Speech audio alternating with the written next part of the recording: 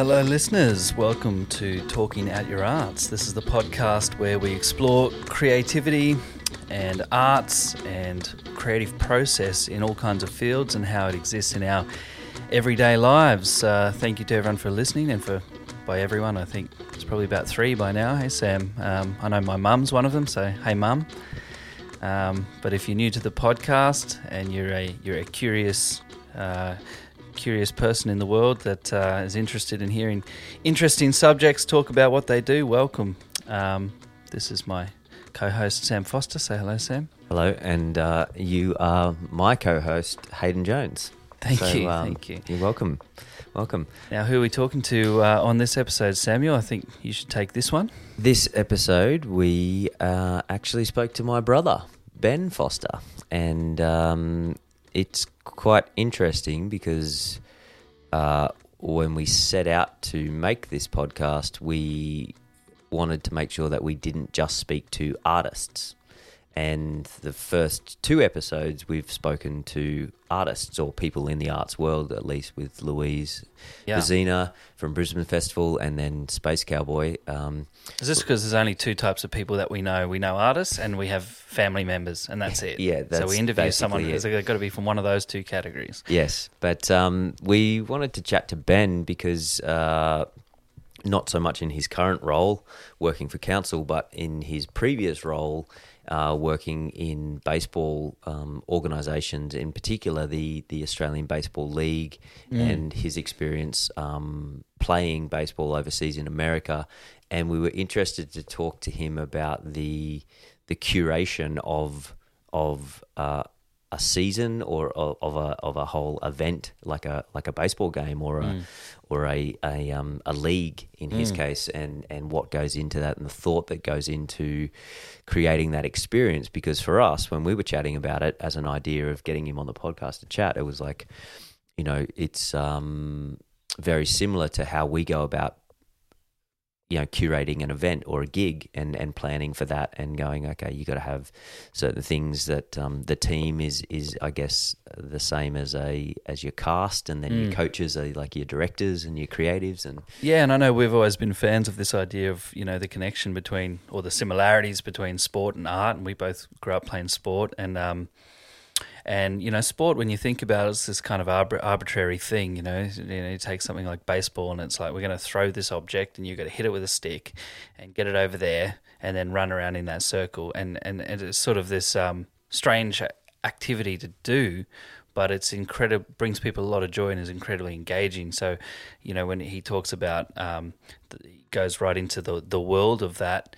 How do you kind of take this thing and that seems like this kind of arbitrary thing, and make it into this spectacle that becomes ingrained in people's daily lives and ingrained in the culture of a place. And of course, it's the same as theatre or dance or music. Is the common factor is you have an audience. You know, when you go to a footy match or a baseball game, in this instance, there's an audience, and so what is the experience from their perspective, and why are they there, and what are they getting out of that? So I think it was a good example of how creative thinking, at least, and we get into that a little bit about whether he sort of sees himself and his role in that capacity as a creative thinker, and where that exists in other ways in our world. So. Yeah, interesting chat. So. And you actually weren't present for this chat. No, too. I wasn't. I think I might have had a sick kid. I couldn't make it to the chat. So Sam, you actually did this one with our producer David Carberry. Did a fantastic job, and I had to listen to it in the car and was totally engaged. Ben, he's a great speaker, and he knows how to spin a good yarn. And I think for me it was really. Again, like a lot of our guests, it's really a peek into a new world that I'm not familiar with, but I found it really engaging. I think people, it's like watching a documentary, you know, go on the journey. Yeah, hopefully you find it engaging. Remember to subscribe to our podcast, like it, share it, rate it, give it 5 stars. If you're going to rate it, I should quantify that. We only want good ratings, Nothing below 4 stars. Really, let's be honest. If you haven't got anything nice to say, then probably just don't listen to the podcast anymore. That's fine. We won't be offended by that. But don't leave a 1-star rating. I mean, who would leave a 1-star rating on a podcast? That's just mean. Yeah. So don't be mean. But otherwise, without further ado, enjoy the episode.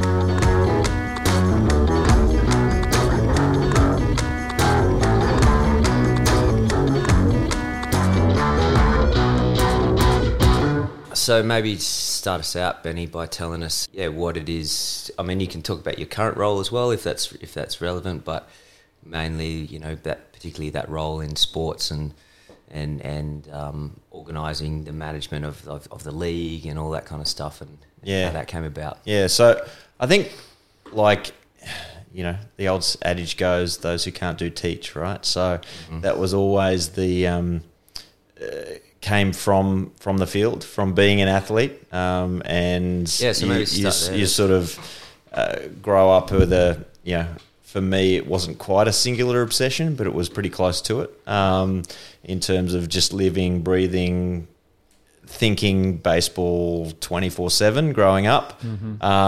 Had the opportunity through that to see a bit of the world, and maybe did half a dozen trips to the States by the time I was 20 or thereabouts, and so that kind of opened your eyes to new experiences and seeing how things are done. And for me, both here domestically in the former Australian Baseball League, so I'm just old enough to have played a few seasons in the late 90s in the former league here, and that was always the aspiration to play, make baseball my profession. And so, again, a stolen line, it's not mine, but I wasn't very good, but I played with some people who were.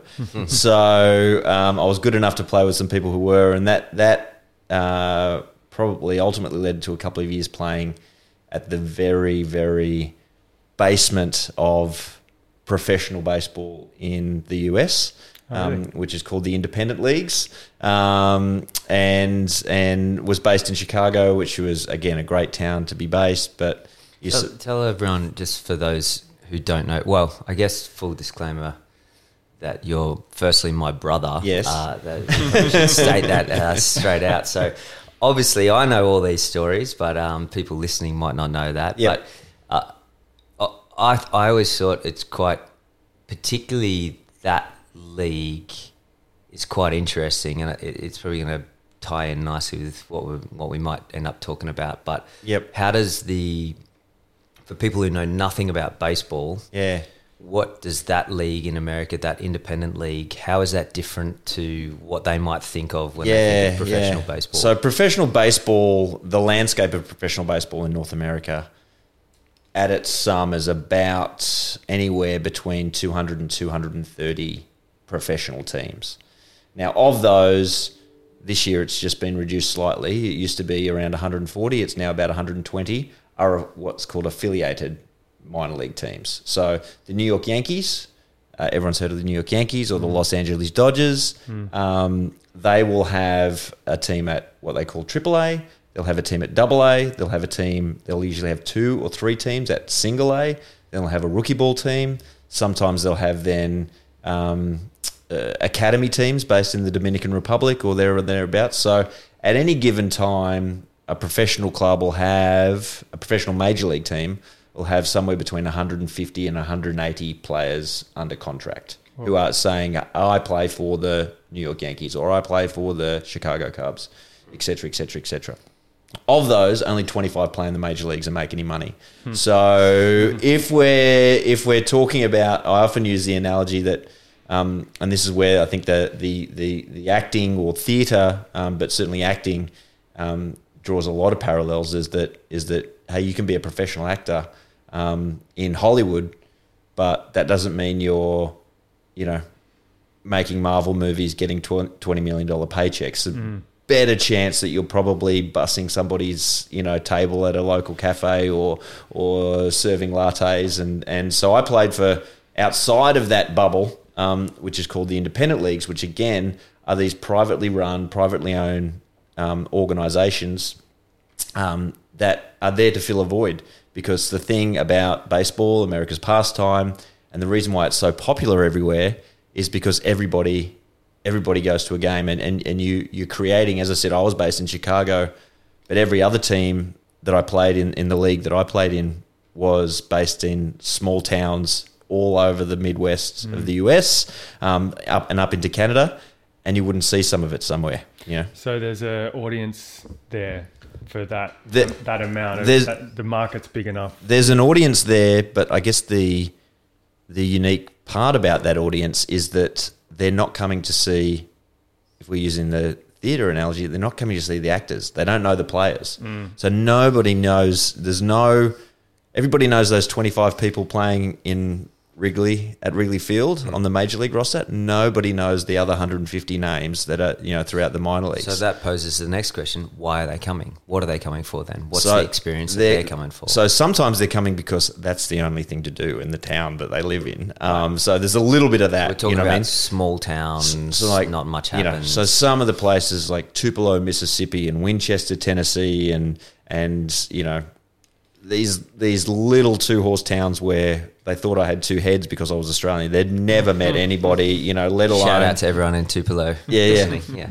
Birthplace of Elvis too, by the way. Oh, really? So, yeah. Interesting. Yeah, you see a lot of little places that you might not otherwise know.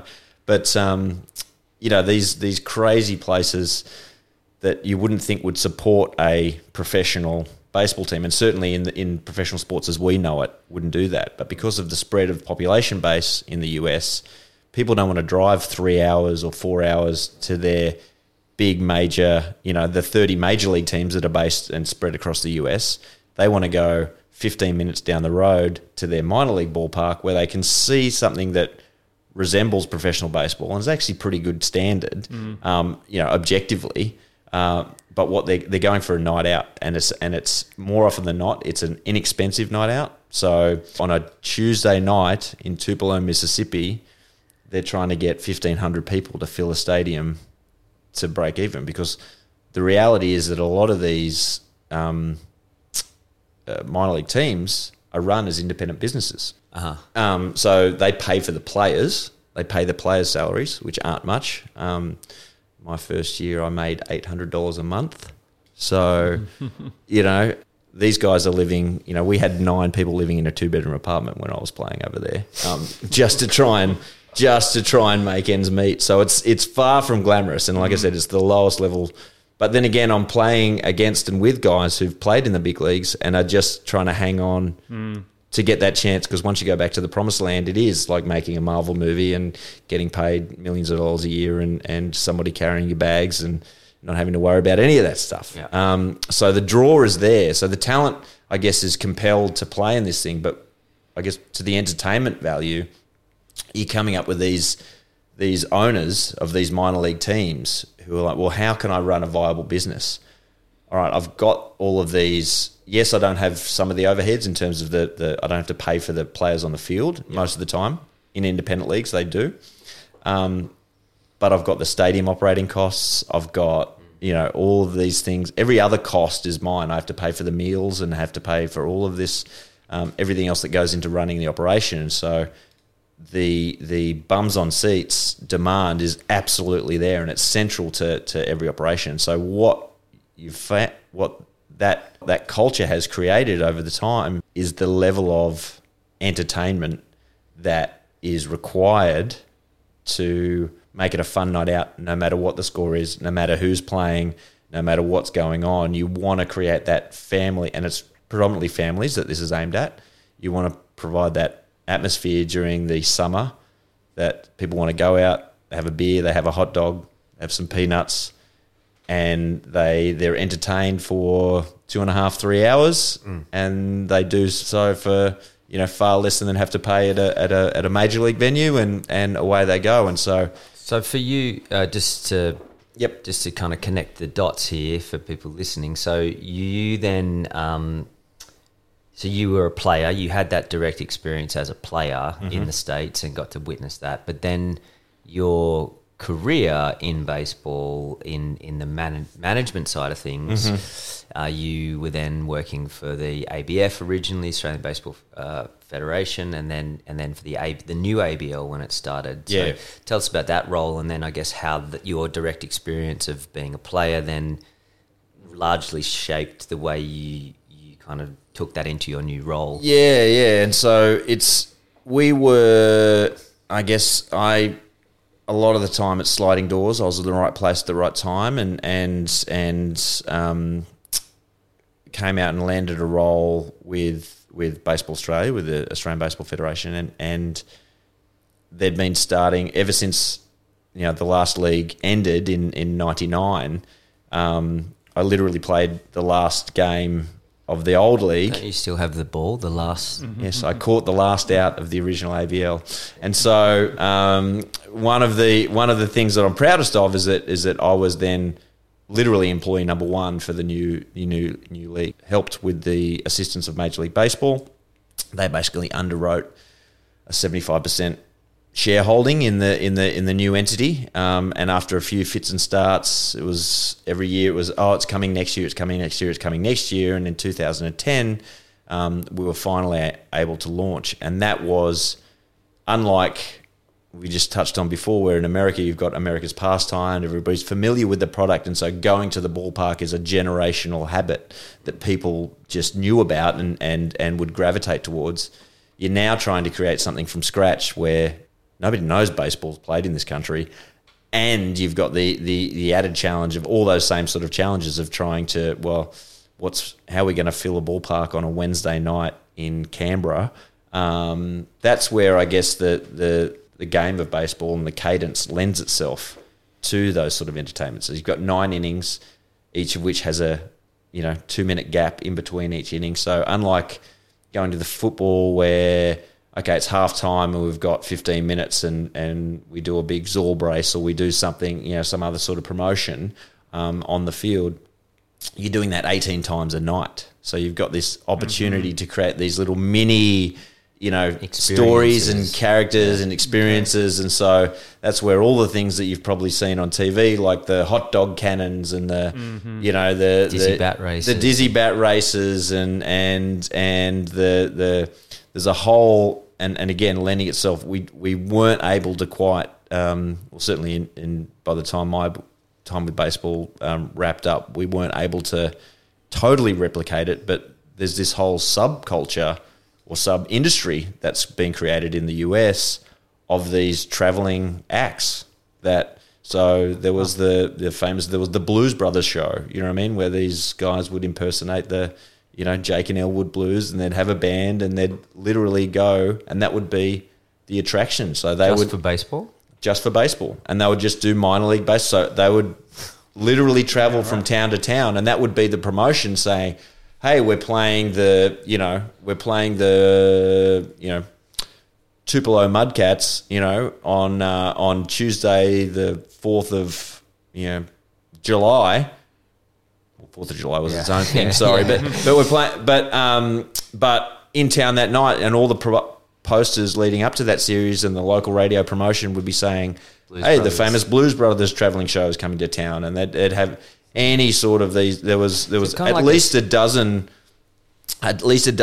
sort of well-known acts that would do the tour. They would do the circuit and just go from town to town, and they'd do it for the 6 months or the 5 months of the minor league season, and they'd be booked every night, and they'd just go from town to town. And that reminds me, Dave, of like the trad circus kind of route. I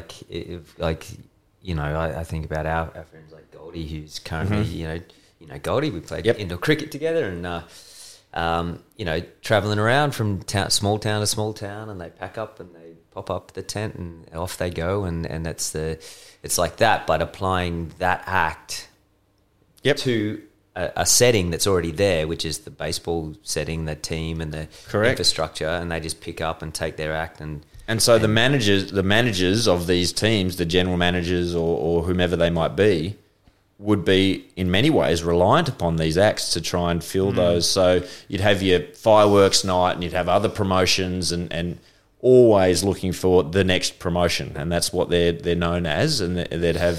So it was variation part of that, so they could so it didn't get stale. You need to keep changing it up so that your same 1,500 people that are coming to the ballpark 100% get a different experience every time. And like you're saying, I think the application in Australia more so is relevant because in Australia people don't even know the rules of baseball, let alone give a shit about what the outcome of the game is. So it's like they're supporting the Brisbane Bandits and they're like, I don't even know Brisbane had a team, let alone the rules of the sport, let alone I don't care if they beat the Sydney Blue Sox or not. Like, people just want to have a good night out. 100%. So those strategies. So you started in that role with thinking about like what were you looking at it more as an event that you go, obviously the standard of play has to be, it's good if the team's winning, if the standard of play is of a certain level, but what was your kind of role with each of the clubs and organisations to try and implement these kind of creative thinking strategies around like making the night out at the ballpark a fun night out for families? And how hands-on were you with that? And it was difficult because we were in a sense we were serving two masters in that regard, in that we were trying to be both, whereas again the minor league model that we're talking about, they weren't at all concerned with player development because they didn't control the players. They had no concern other than, other guys, can I put a team on the field tonight because I've sold tickets and I need somebody to be out there running around for 9 innings. They had no concern with that side of the game. So the baseball operations side of it, in terms of the mechanics of that. You'd still have heroes and villains that would be created in that sense. Like if you have an interesting character, I imagine there'd be some wild characters that you would have met along the ways. Players you play with are characters in and of themselves. Yeah, but does the club kind of like then sell them as characters? Not really, because you can't rely. You never know who's going to turn up. Changing the casts. Yeah, so you might get the understudy any night of the week, and so you can't build around that. So each team would build a promotional calendar.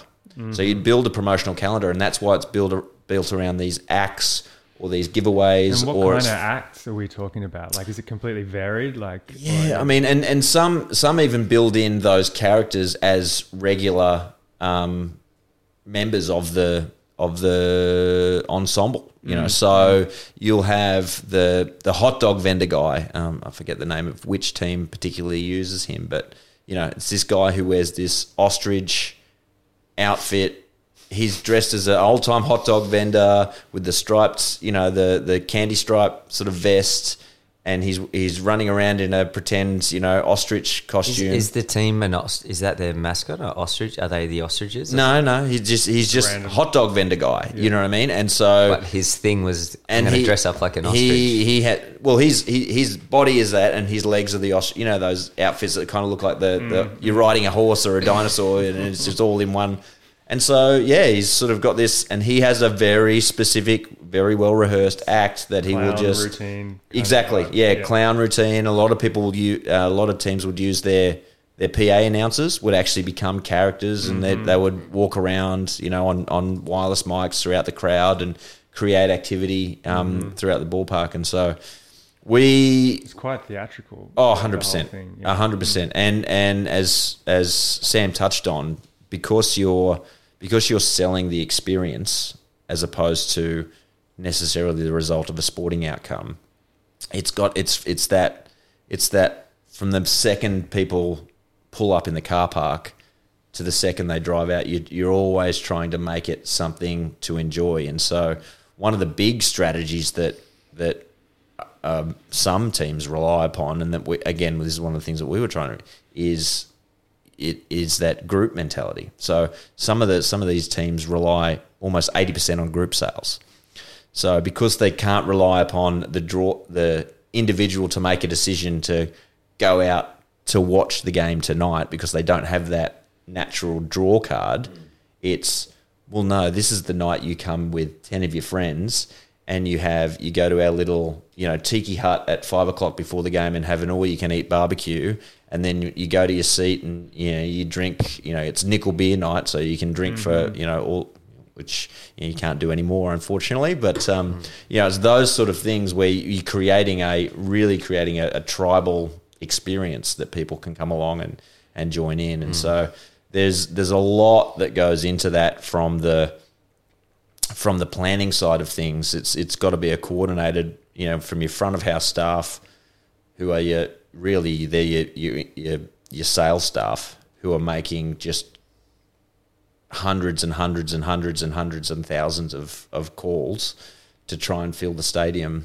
There's a whole business around it, right. And you're using the theatrics and the event as the reason why, and you draw a lot of testimonials and hey, you came last year, and so it's a very it's exactly the same as what we do. I mean, we just before you walked in, we're kind of looking at reviews that have just come out of our show and how to then help that.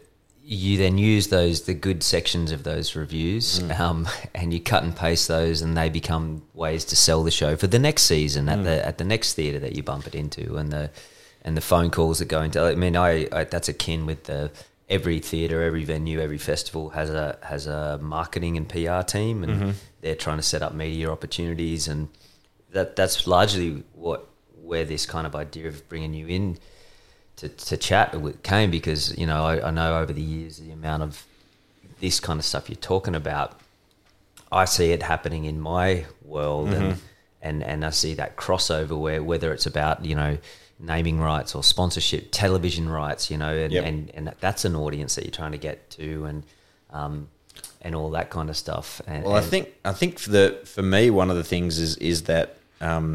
The community theatre or stage productions largely, because often the times, unless you're talking about like a phenomenon like Hamilton, right, where that everybody's heard of and they just go because, I want to go because I've heard that it's an event and I need to go to say that I went. But not a lot of people would have heard of shock therapy productions and there's no... Not yet, exactly.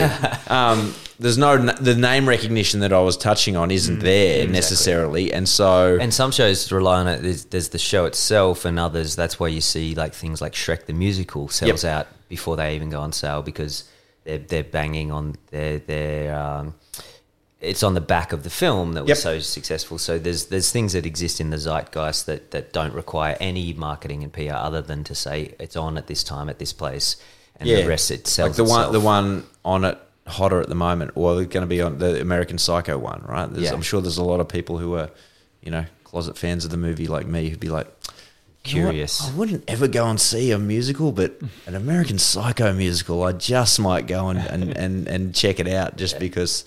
But I've often wondered, because, I've obviously grown up a little bit based on Dad and our upbringing, so the theatre isn't totally foreign to me, but a lot of my contemporaries it is, and they would never go unless someone bought them. And so the theatre crowd I've always thought is a very individual crowd. You sort of book and you'll go with your partner, or you'll go with maybe one or two friends. It doesn't really have a group sales mentality. No, the only aspect of that is schools. Yeah, schools, correct. Yeah, so I've often wondered, like, is that a business strategy that could be utilised? And I guess the difference with theatre is that maybe the rallying cry is around the venue. So people will get to know a venue, and there'll be regulars at that venue, and it's like, well, what's on there this week? And they'll go and see just because they're habitual theatre goers. But in trying to go ahead, the group thing is definitely a thing in cabaret.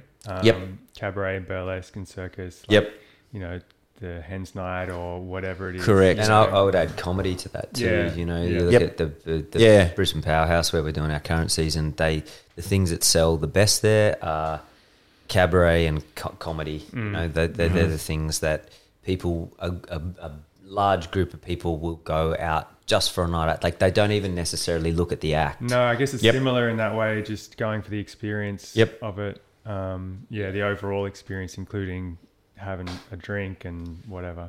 Whereas they're not going to take a punt on a small independent theatre, particularly drama piece that they don't know anything about, that's too risky that it could be shit. So they just go, oh, well, let's just stay at home and watch Netflix instead. So it's a hard sell in our world without a profile, without having that profile to go.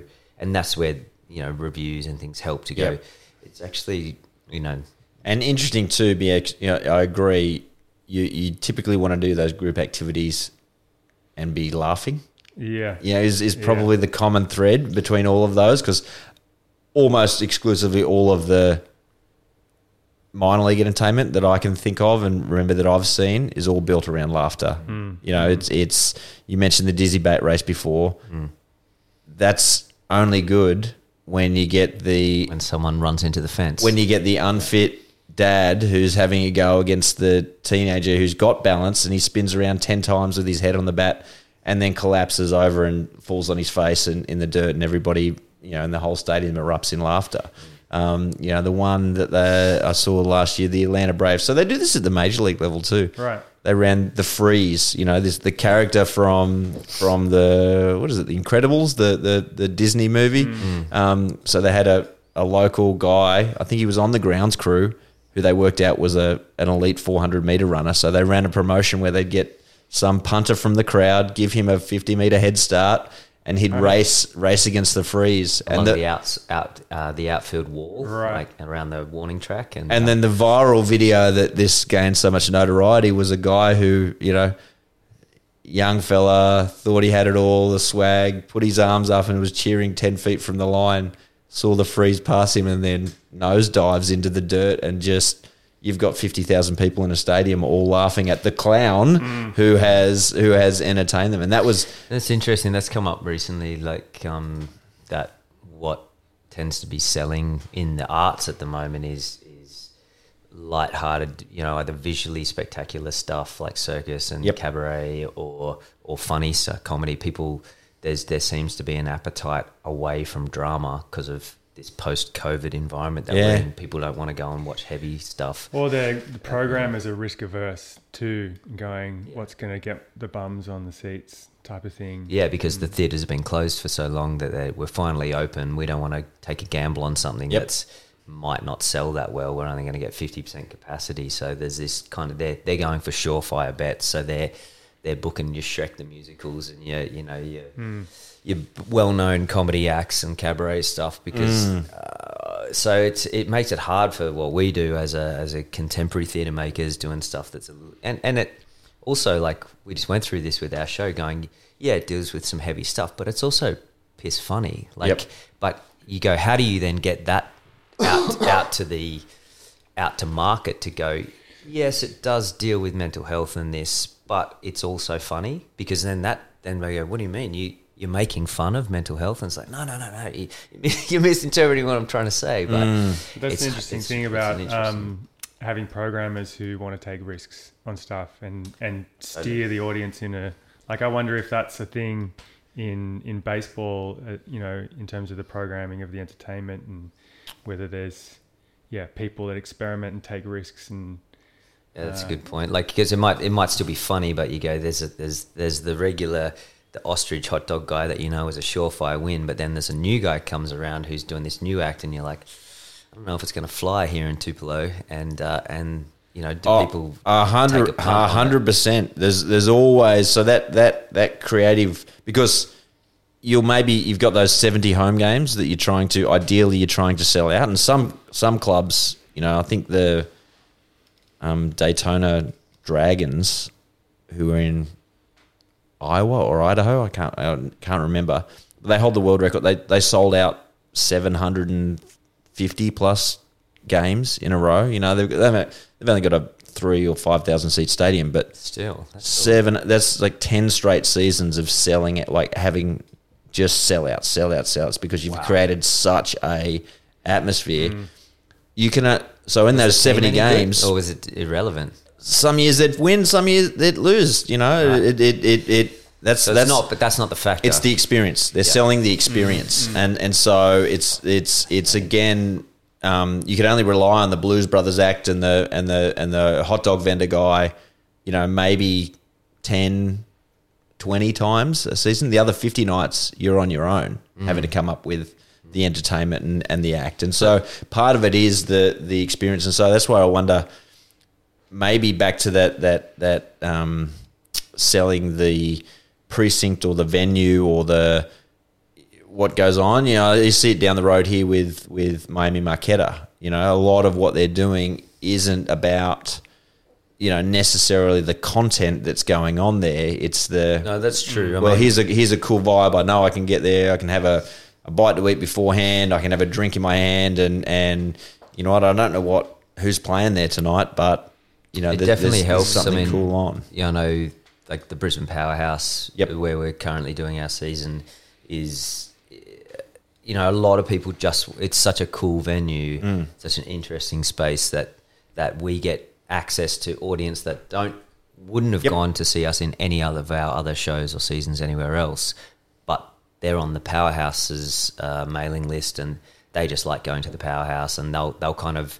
I was talking to a couple the other night that they just, I go, how'd you hear about the show? We bumped into them at New Farm Deli on our dinner break in between a matinee and an evening show. And they're like, oh, great show, we loved it. It was awesome. And we're like, oh, cool. How'd you hear about it?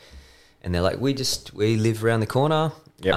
We go to most things that are on at the Powerhouse. We just love going out. We saw that popped up. It looked interesting, so we thought we'd see it. They didn't know who we were. They didn't know anything about the show, but they knew the venue.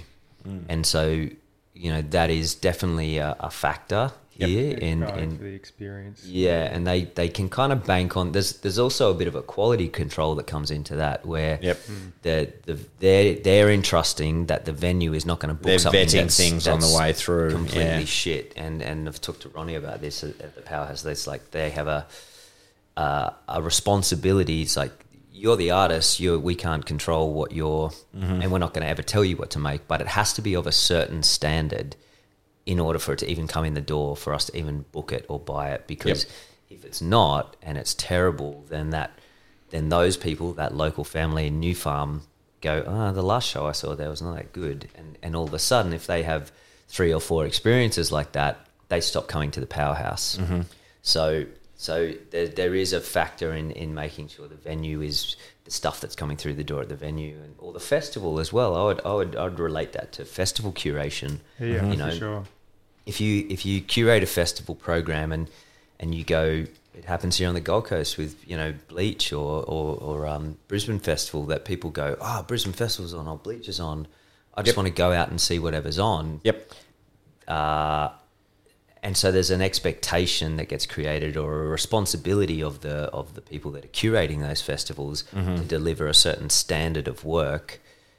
And if that drops off all of a sudden, then people start going, oh, geez, Bleach isn't what it used to be, or that festival's changed, or... Well, and again, I think it's selling an experience. So you're selling the people the package deal. It's not just... So Bleached is selling it, hey, this is, you know, art in... maybe locations that you wouldn't normally or expect to see it, and it's sort of providing that, you know, when I saw your thing down at Burleigh a couple of years ago, nobody expected to see the cleaners and 3, you know, shipping containers and people hurling mud through a giant... Like, nobody turned up at that festival thinking they were going to see that. Yeah. They just heard there was an experience where come out, have fun, you know, do what you need to do. And so, you know, there's a lot of that. Certainly in sports, I mean, you see it, the attention on the corporate suites, you know, and selling those as a, because they're obviously a high yield seats. You're selling a package, you know what I mean? You're not worried about, you know, so it's the food and the beverage and the concierge service and whatever else goes into it.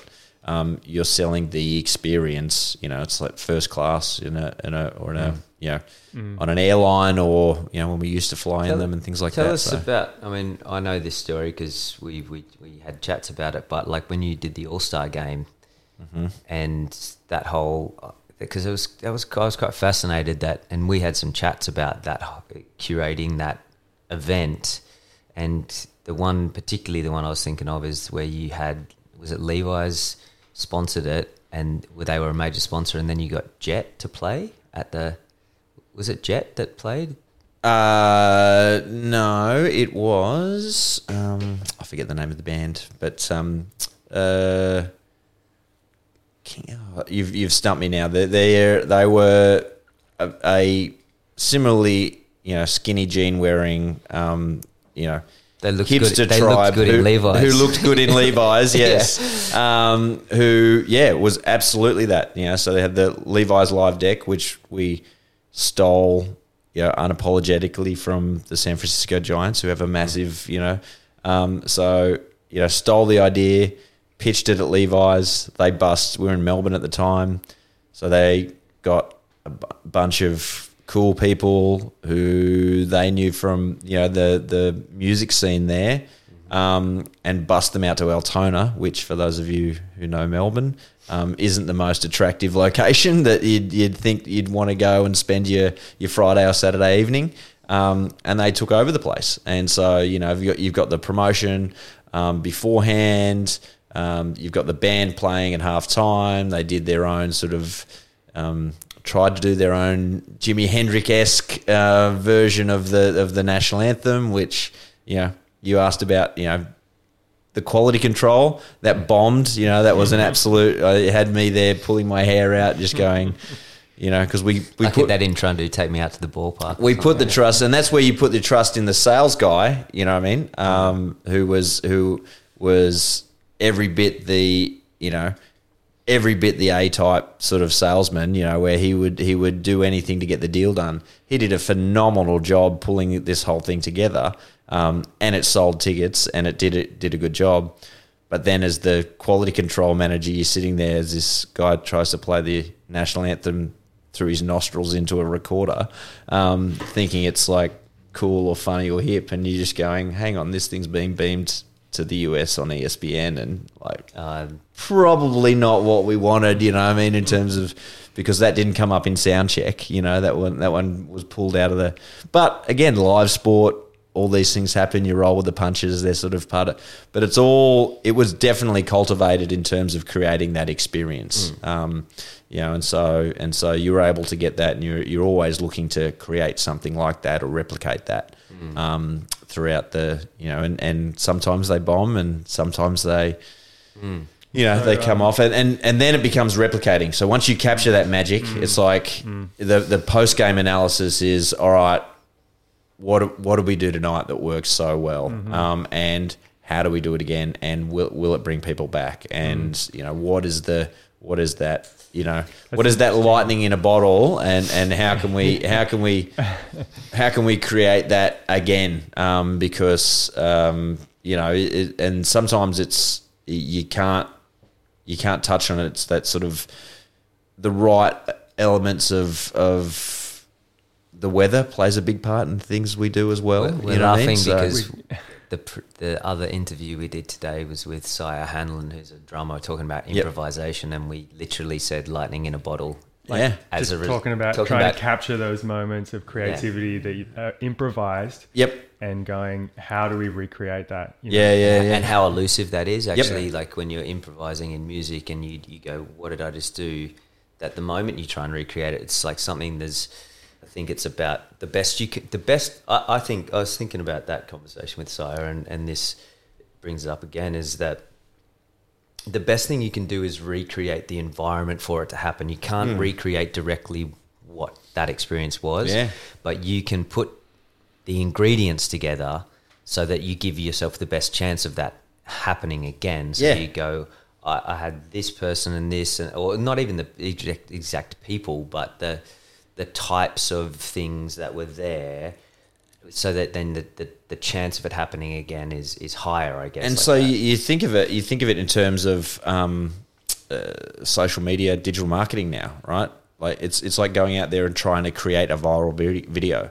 You'll never do it if you just try and create a viral video intentionally. The ones that go best are all they're captured for a certain reason, and the way you do it is you just create more and more content, and it's a numbers game. I'll eventually get a winner if I put out 1,000 videos. One of them will get its likes and go from there. Yeah, it's true. Like it's like even as theatre makers, or makers of art, you kind of accept the reality that not everything that we ever make as a company is going to be award winning, but some of them will be. And if we keep creating enough content and we keep doing it regularly, then we're going to get better at doing it. We're going to develop a shorthand, and we've found that already. You know, like if you get better at writing certain things, and you kind of find these kind of shortcuts, but it is kind of that thing of just going, we just have to keep doing it as much as possible, and some people are going to like others more than others. Well, I mean, it's the same. You can't ever count on the result in sport, right? You can go out there and play your absolute best game, and you just get beaten on the day. You know, sometimes through no fault of your own. You can't play any better. And baseball again is one of those sports that is a fantastic one, because you know you fail. It's a game of failure. You know what I mean? The best hitter in the world will fail 7 out of 10 times. You know, and so it's that. Well, and part of the reason that they play so often is because you know you just wipe it off and you go out there and do it again tomorrow. Yeah, and I was even thinking just then. You know, we've been talking about curating the experience for the punters and curating the experience, but even within a team, right? There's a curatorial process that goes on with the talent. You know, that's what trading players is about. And you can go about, like, you know, for those of you who might have seen Moneyball, you know, which is this famous story based on a real guy that you've met, right? You've met. I met Billy Bean. He was walking around the office with his border collie when I walked in, and I can say, you know, having met. Because I guess in the time of my role, I used to go every year and meet with all 30 major league clubs to try and recruit players and tell them, you know, when we were first starting, this was especially, you know, sort of 2010, 11, 12, when we were first starting the league, and nobody knew what the ABL was. So we hadn't developed a reputation.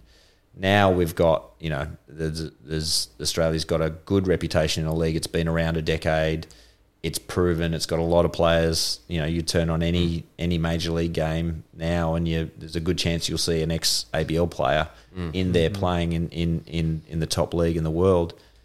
But yeah, you'd go around and meet a lot of these general managers, and they were all cut from the same cloth. And Billy Bean certainly wasn't. He was a different cat, and bucked the trend. So I think that part of the story, you know, was certainly true in terms of his approach and how he went about. And that's been replicated time and time again now. You know, it's not unique now. No. And sort of going the other way is that they're wondering at what time will the feel and instinct come back a little bit more than the. Well, I was going to say, you know, like even that's without you can't. We're talking about like controlling, curating shows or products, and you know, there's no, and there not being any guarantees. I'd say the same's true with a team, with a sporting team. You could go out and get the best team, the best lineup. Look at the Yankees, for an example. Like, I mean, without going down a full baseball wormhole here, but on paper, they should win the last 3 or 4 seasons. They should have won or could have. They had a team that was superior and everyone's kind of banking on them to win, but they didn't. And there's all these factors as to why they didn't, and injuries, and you know, like it's kind of happened in basketball with the Brooklyn Nets, just got knocked out of the playoffs, and they had probably the three of the best players in the league, and 2 of them get injured, and all of a sudden they're out. And so that's also this interesting thing of like trying to create that happens in just in terms of like being a director of a show. I mean, there are nuances and variation depending on exactly what the show is, and you know, if it's scripted and choreographed, then there's less room for error. But with circus, for example, there is quite a lot of room for error. You know, because you're teetering on the edge of danger, and you know, there's fumbles and stumbles, and add the performance element to that. You know, as a director, you can put this show together, but then from the outside, you've just got to watch and, you know, hope it all kind of comes together. And if a few people are feeling off or some tricks fail or whatever, you know, from the outside, you kind of just got to watch that happen. Or even that even if you took like injury and that out of the equation, you might have all these great players, but it's that analogy of, you know, do you want a great team or a team of great players? And it's that same. You could have the same in a show, in a live show. You could have all these superstars, but if they're all doing their own thing, there's no complicity on stage together, then the audience is going to feel that, and then they're going to go, I don't care that they were all individually great acters. There was no synergy. The experience with a flop, as opposed to then seeing something like, I think that's one of the best things that Hayden and I have going for us, is the thing that we consistently get commented on, is that our connection, our cohesiveness together on stage is kind of electric and dynamic, and like people go, that was something I haven't seen two actors kind of connect on that level before. So that's kind of, I guess, what we're talking about with, like, how do you, in a team sport as well, how do you kind of try to create a group of players that gel really well together, and they might not be, you know. That is half the battle, especially, you know, and I didn't play in the big leagues, but, you know, you're around egos, which is not dissimilar to, you know, any of the creative arts. You get egos and people who, and so the manager, the head coach in baseball, or this, you know, stage manager or director or whoever it is, you know, part of your job is keeping the egos in check and making sure, you know, especially, and I imagine it'd be the same thing with a long running season production in theatre, is that, you know, these guys spend more time, they see each other more than they see their families and spouses and everything else, and so it's like, you know, group dynamic. Yeah, clubhouse skirmishes happen all the time, where, you know, if this guy comes near me, I'm gonna kill him. You know what I mean? And so, you know, running interference and literally scheduling, you know, batting practice groups. So that's, you know, why Major League is so accurate. This guy doesn't talk to this guy. Yeah, and so drama. There's endless drama, and that's part of the battle. And the teams that you know have a good. That's why you'll hear these sort of, he's a great clubhouse guy. You know, culture. Who can bring in and sort of unify a team. You know what I mean? And the ones that capture it will have a, you know, they'll have that mentality. They'll have that ability to work as a unit, as a family. So yeah, there's a lot of that. And you think that's a key ingredient to success, like in terms of on the field as well? 100%. And I guess if we talk about the commercial side of things, though, all of those clubs, if you don't have cohesion between, you know, the various elements of the person, because you're talking about that whole game day experience. If you've got a dead shit at your, you know, ticket booth who gives people a bad experience on their way in, you can spend all the money in the world on the best entertainment. You've just given people, you know, a bad. So that's why the teams that do it right, it's a brand, you know, and you know, you're talking about everyone from the person who takes your ticket stub as you walk through the gate, to the hot dog vendor, to the, you know, the person you go up and you know, ask the usher, you know what I mean, who shows you to your section or your seat. Yeah. So who do you think is it hierarchical? Like, do you think that, say, in the instance of sport, is it the owner of the club that determines that culture or creates or establishes that culture? Yeah, it depends which sport. But the boss, you know, in pro sports, that's like anything. Like, do you think the Melbourne Storm culture is reflected by leadership? You know what I mean, and that filters down, and you just make it you make it contagious. I feel like, in, you know, from all accounts, that like in rugby league, the Melbourne Storm had a very, obviously massively successful team in a city as well that wasn't typically a rugby league city, but had good players. But they've had this great culture, and they're still having success now, even though a lot of those superstar players have now retired and moved on. Yep. And you got to wonder whether that's part of this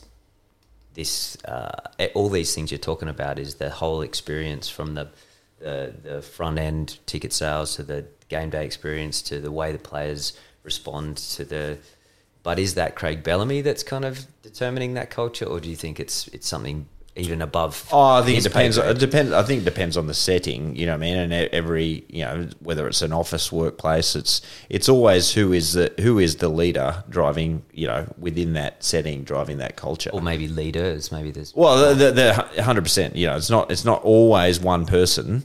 But if you're the guy or girl who ultimately is charged with deciding who's coming in to the organisation, you're going to set that bar in terms of this is the type of culture and this is the type of leadership. And you know, you see it where it becomes cult like, where people it's infectious, and as soon as they walk through the door, you know, they're starting to get on board, and you know, they pick up all these subconscious cues about what the expectations are for the organisation. And yeah, I've seen it both ways. Certainly, good and bad. You mean? Yeah, absolutely. Where it can be absolutely, you know, the change in a single person and their demand for excellence or to achieve a certain degree of it just changes the energy in the whole 100%. You know, 100%. Because we talk about it a lot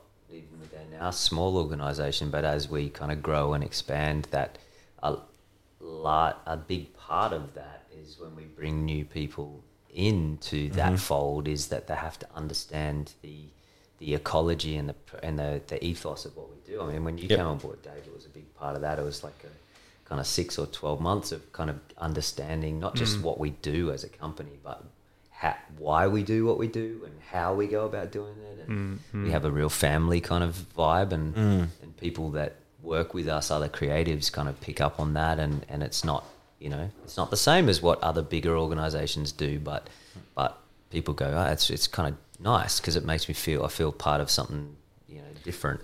And so, like, in your role as when you were the director of the baseball league, were you essentially like curating and programming and thinking about that entire experience from the person ripping the tickets all the way? Yeah, so, and I guess my role was a little bit different in terms of I was the league, which in many instances that you can't artificially, we were sort of the governance, I guess, in many ways. And so you couldn't create that culture. You couldn't create that culture I can't go and tell Perth, hey, this is what your culture should be. We did do a lot by way of being as prescriptive as possible. So if you take the franchise model, you know what I mean? Part of the reason is that they're able to replicate, and you'll get a certain hamburger and it will taste more or less the same no matter where in the world you get it. And that's what they're predicated on, right? Well, and so you were able to hold them accountable too. A lot of your job, I know, was kind of holding them to account, going, hey, listen guys, that standard's not on par with what everyone else in the league is doing. Yeah. And so that's why, like, I certainly I think I tried to conduct myself fairly evenly, but I'm sure a lot of people thought I was an absolute, son of a bitch most of the time, you know what I mean? Because I was like, this guy doesn't know what, he doesn't know what it's like on the ground, you know what I mean? So it was like, there was a little bit of that, I'm sure. But it's trying to draw upon, well, look, we know this works. We know this model works because we've seen it work. But you can't always account for the personalities, and that's where you can give people the manual. You can tell them, "Hey, this is what you should do, and this is what we expect in terms of, it's." So the best thing would be is like, well, anyone can pick up a book of Shakespeare's, collective works. You're not going to get the same production of, Hamlet every time out. You know what I mean? It's going to be up to, like, the words are they're written there, and they've been written there for 600 years, and how can your version be so much different to your version, right? So you give people the blueprint to work within, but the outcomes are always going to be driven by those who are on the ground implementing that. And so you just try to mitigate against any of and that was a lot of what I was focused on, because thankfully we had daddy's credit card, and we had some big purse strings to play with.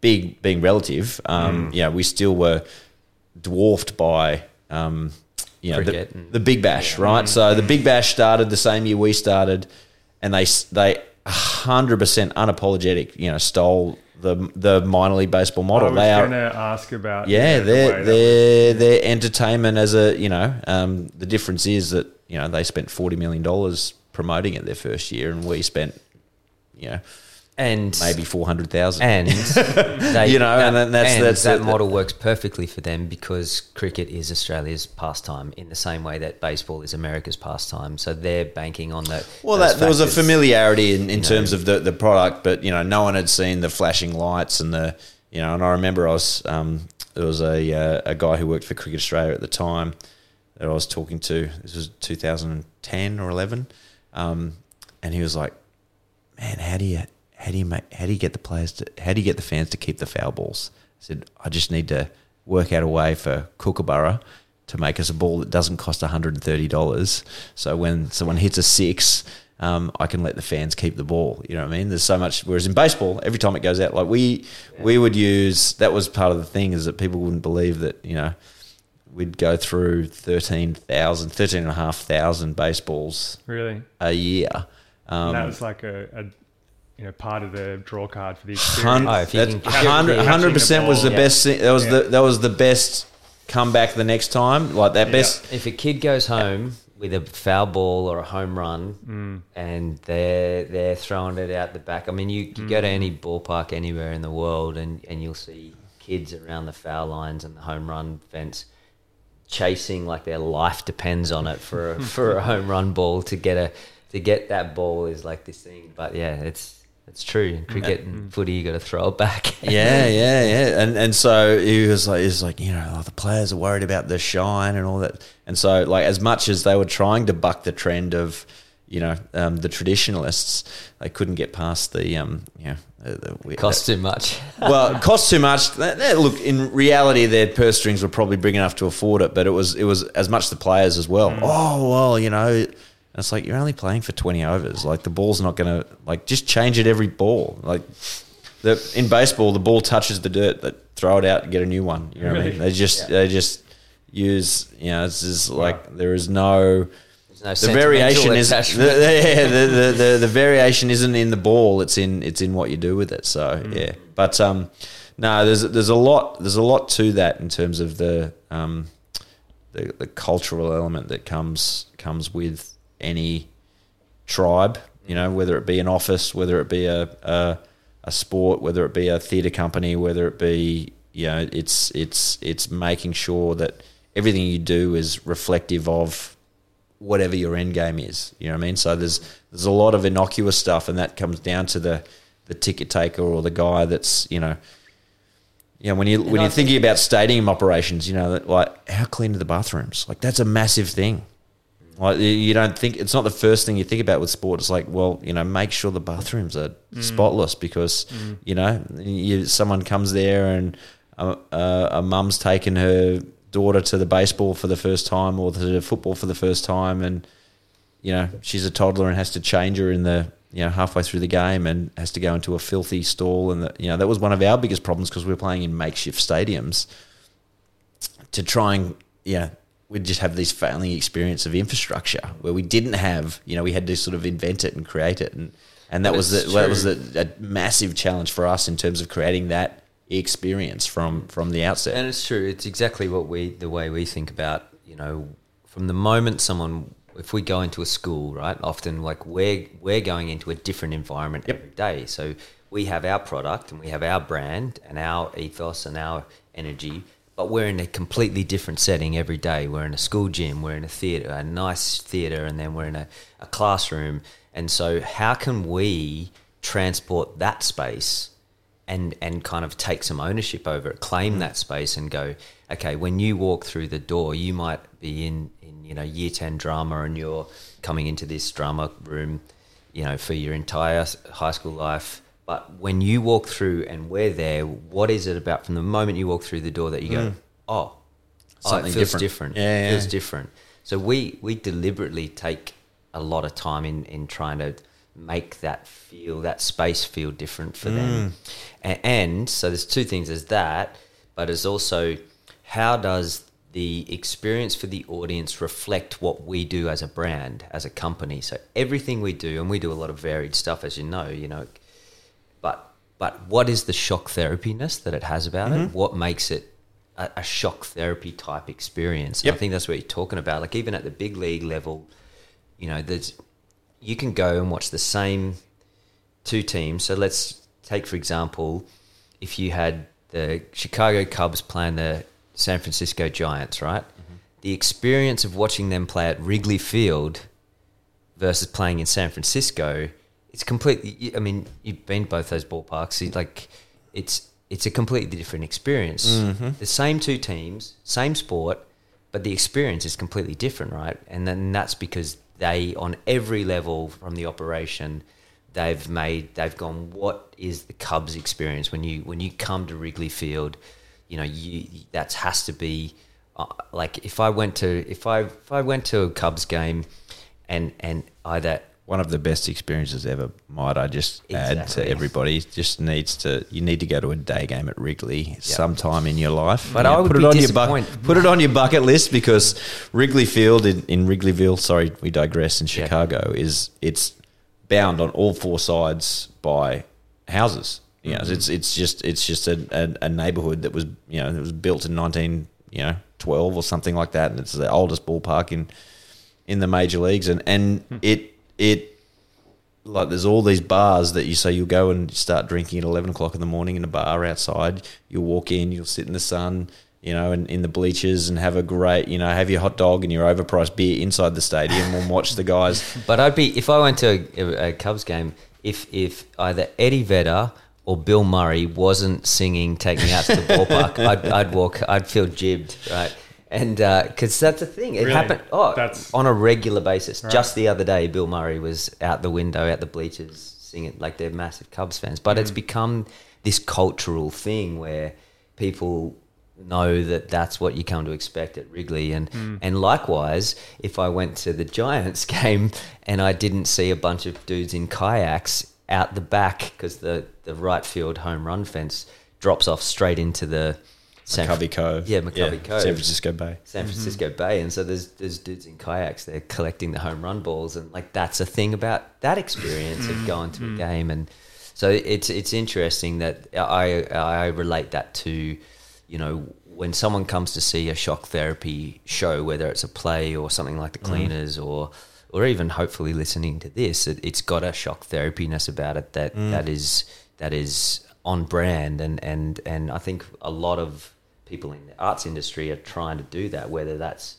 their own shows. A circus show has a certain feel, and a show, festival programmers do it all the time. They try to curate a program and they go, it's not really. Dark Mofo is a great example. It's like they get all these different artists from all over the world, but they're very much about it doesn't really fit. It's not really a Dark Mofo show. Yep. So they're very aware of what it is that they do and what aligns with that, and it can chop and change all the time. Yeah. But it's and so as you guys develop, I mean, that's how you develop a fan base. You talk about fandom. Obviously here it's a really tribal sort of culture, especially Sydney and Melbourne, around those traditional football clubs down there. And part of it, you hear it more so in rugby league, but to a lesser degree in the AFL, where because they've lost their individuality in terms of, because they're all playing at Docklands, you know what I mean? And every game at Docklands is a little bit the same, you know what I mean? It doesn't matter who's playing there as their home game, whereas it's very different going to Punt Road or Waverley or wherever you wanted to, you don't, and that's like going to watch West Tigers, Balmain Tigers game at Leichhardt, and everybody laments, and they say, the facilities are bad and it's the park footy, it's not, but people love it, and the experience of walking up and someone selling, which is a little bit like Wrigley, the Wrigley experience is that guys are setting up their barbecues in their driveways, selling hot dogs for cash to all the punters as they run up, Darling Street on their way to on the way to a Balmain game. That's why, some of the big footy clubs now have got these kind of satellite towns, like, on the weekend, North Melbourne, they've got a connection with Tasmania, and so the Hawthorn Football Club, and they get they sell them out down there because Tassie doesn't have a team. They also get a massive amount of money to take their games there. Don't kid yourself. It's a commercial. It's a commercial decision to go down there. But yes, but there's right. no team in Tasmania. Yep, Tasmania has a big following for AFL football, and so these clubs go, awesome. We've got a massive chunk of our fan base that are And they try not as much as I was cynically saying it's a commercial decision. But at its heart, it is. But they also don't want to be just seen as the fly in fly out team. We're not just here to take your money. You're adopting us as our team. So they will definitely try to have that brand represent them. I reckon the vast majority of I don't know. But if you're in Tassie, if you're born and bred in Tassie and you follow AFL, you're either going to follow the Hawks or North Melbourne because they're the only two teams that have a presence down there. Yeah. Right? You probably got others who have migrated from Melbourne and now live in Tassie who are different, but I reckon there's a huge percentage that they've cornered that market because they've had a presence there on a regular basis in that same way that they're taking it to these small towns. To go back to the Tupelo, Mississippi analogy, it's like they go, we'll bring it to you, and I think that's what I can relate to that, and that's what we try to do with whether we take a show into Boggo Road Jail and go give people a good experience in a place where they wouldn't expect it, but that's where we can bring our kind of brand to that space and make it feel like it's, and developing a reputation. Like if shock therapy becomes, the more you can replicate that experience for people, no matter what the show is. You know what I mean? I'm sure you'll start to now see. I talked a little bit before about how it becomes a generational experience. Undoubtedly you're going to start to run into punters and theatre goers who saw you in high school. You came to my school in grade 10. And I remember those dudes, and they were doing that, and now they're out in the wide world, and they're like, oh yeah, that was right, we now have the direct worked one, out what they're after, The direct one we get is students who saw us when they were students at school, who are now teachers at schools, who now book our shows because they saw us when they were a student. Yep.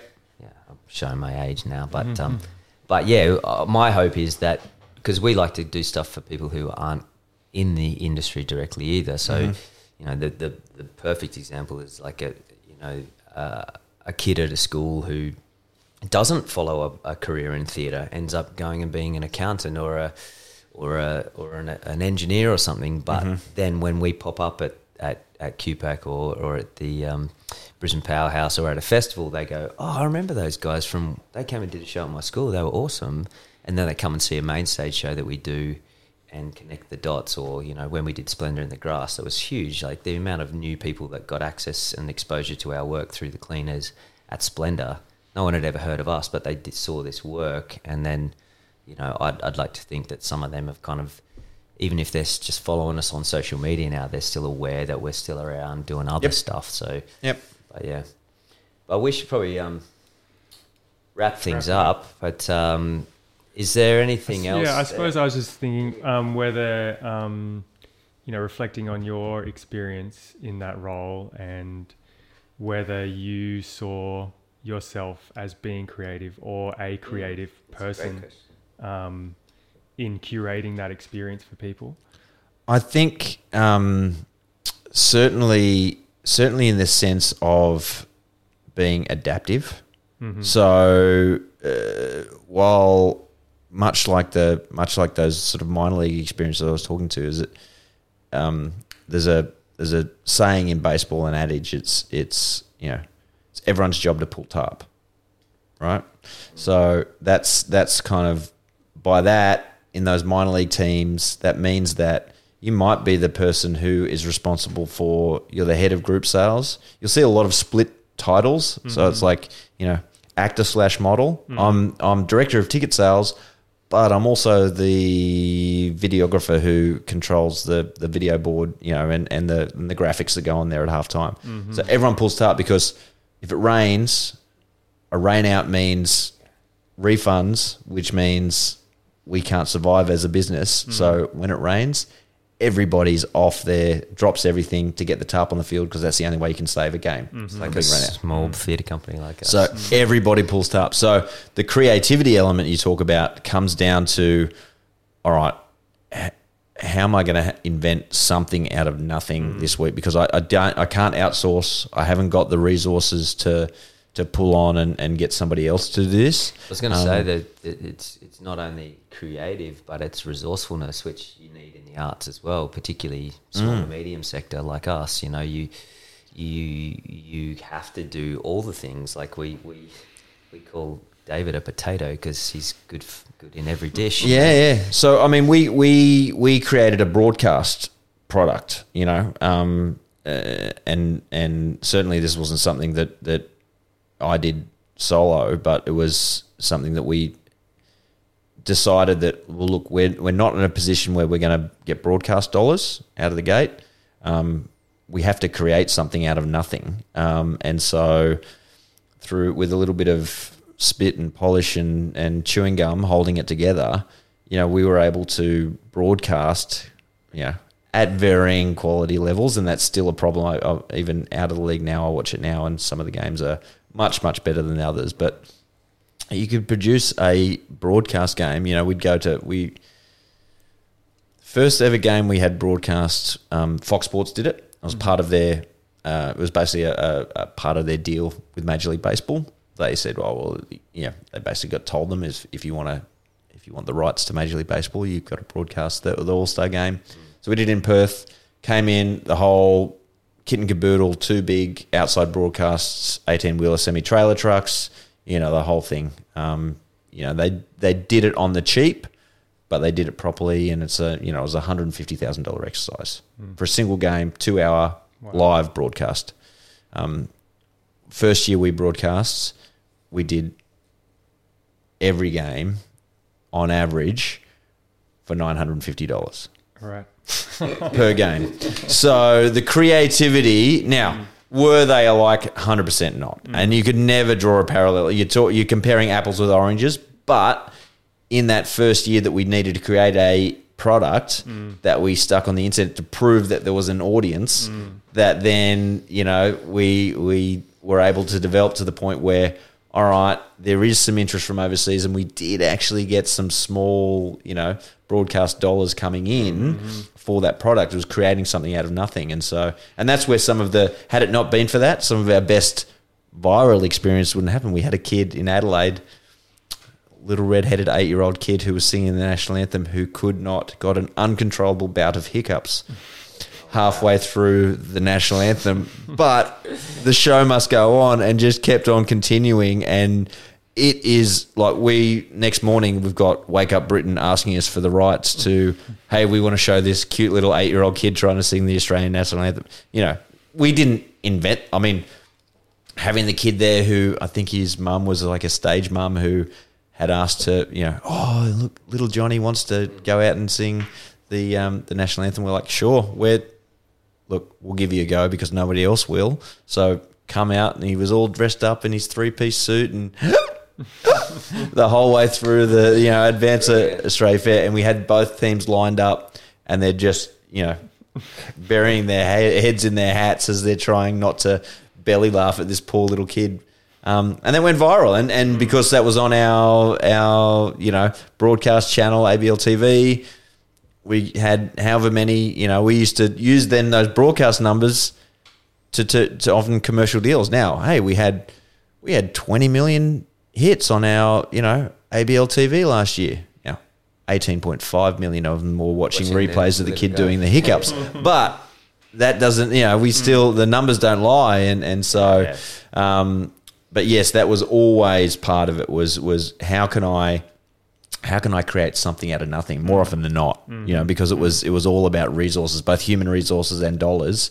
And so that's where you used to do your best work was, you know, even by way of like, call it set design. So dressing a stadium, you know what I mean? It was not uncommon, you know, that I and others, you know, certainly I don't want to give the impression that you sort of did it alone, but it was, you know, I'd be out there till all hours of the morning hanging sponsors signs on a home run fence somewhere, to, you know, go in, scrub up 2 hours later and be trying to host, you know, somebody in a suit in a corporate box doing the same sort of thing. And so it's those creative elements that you sort of, you look back now and go, God, what was I thinking? So, you know, you and I are kind of chalk and cheese in a lot of ways, but we share the same father who comes from the arts. And do you consider yourself creative?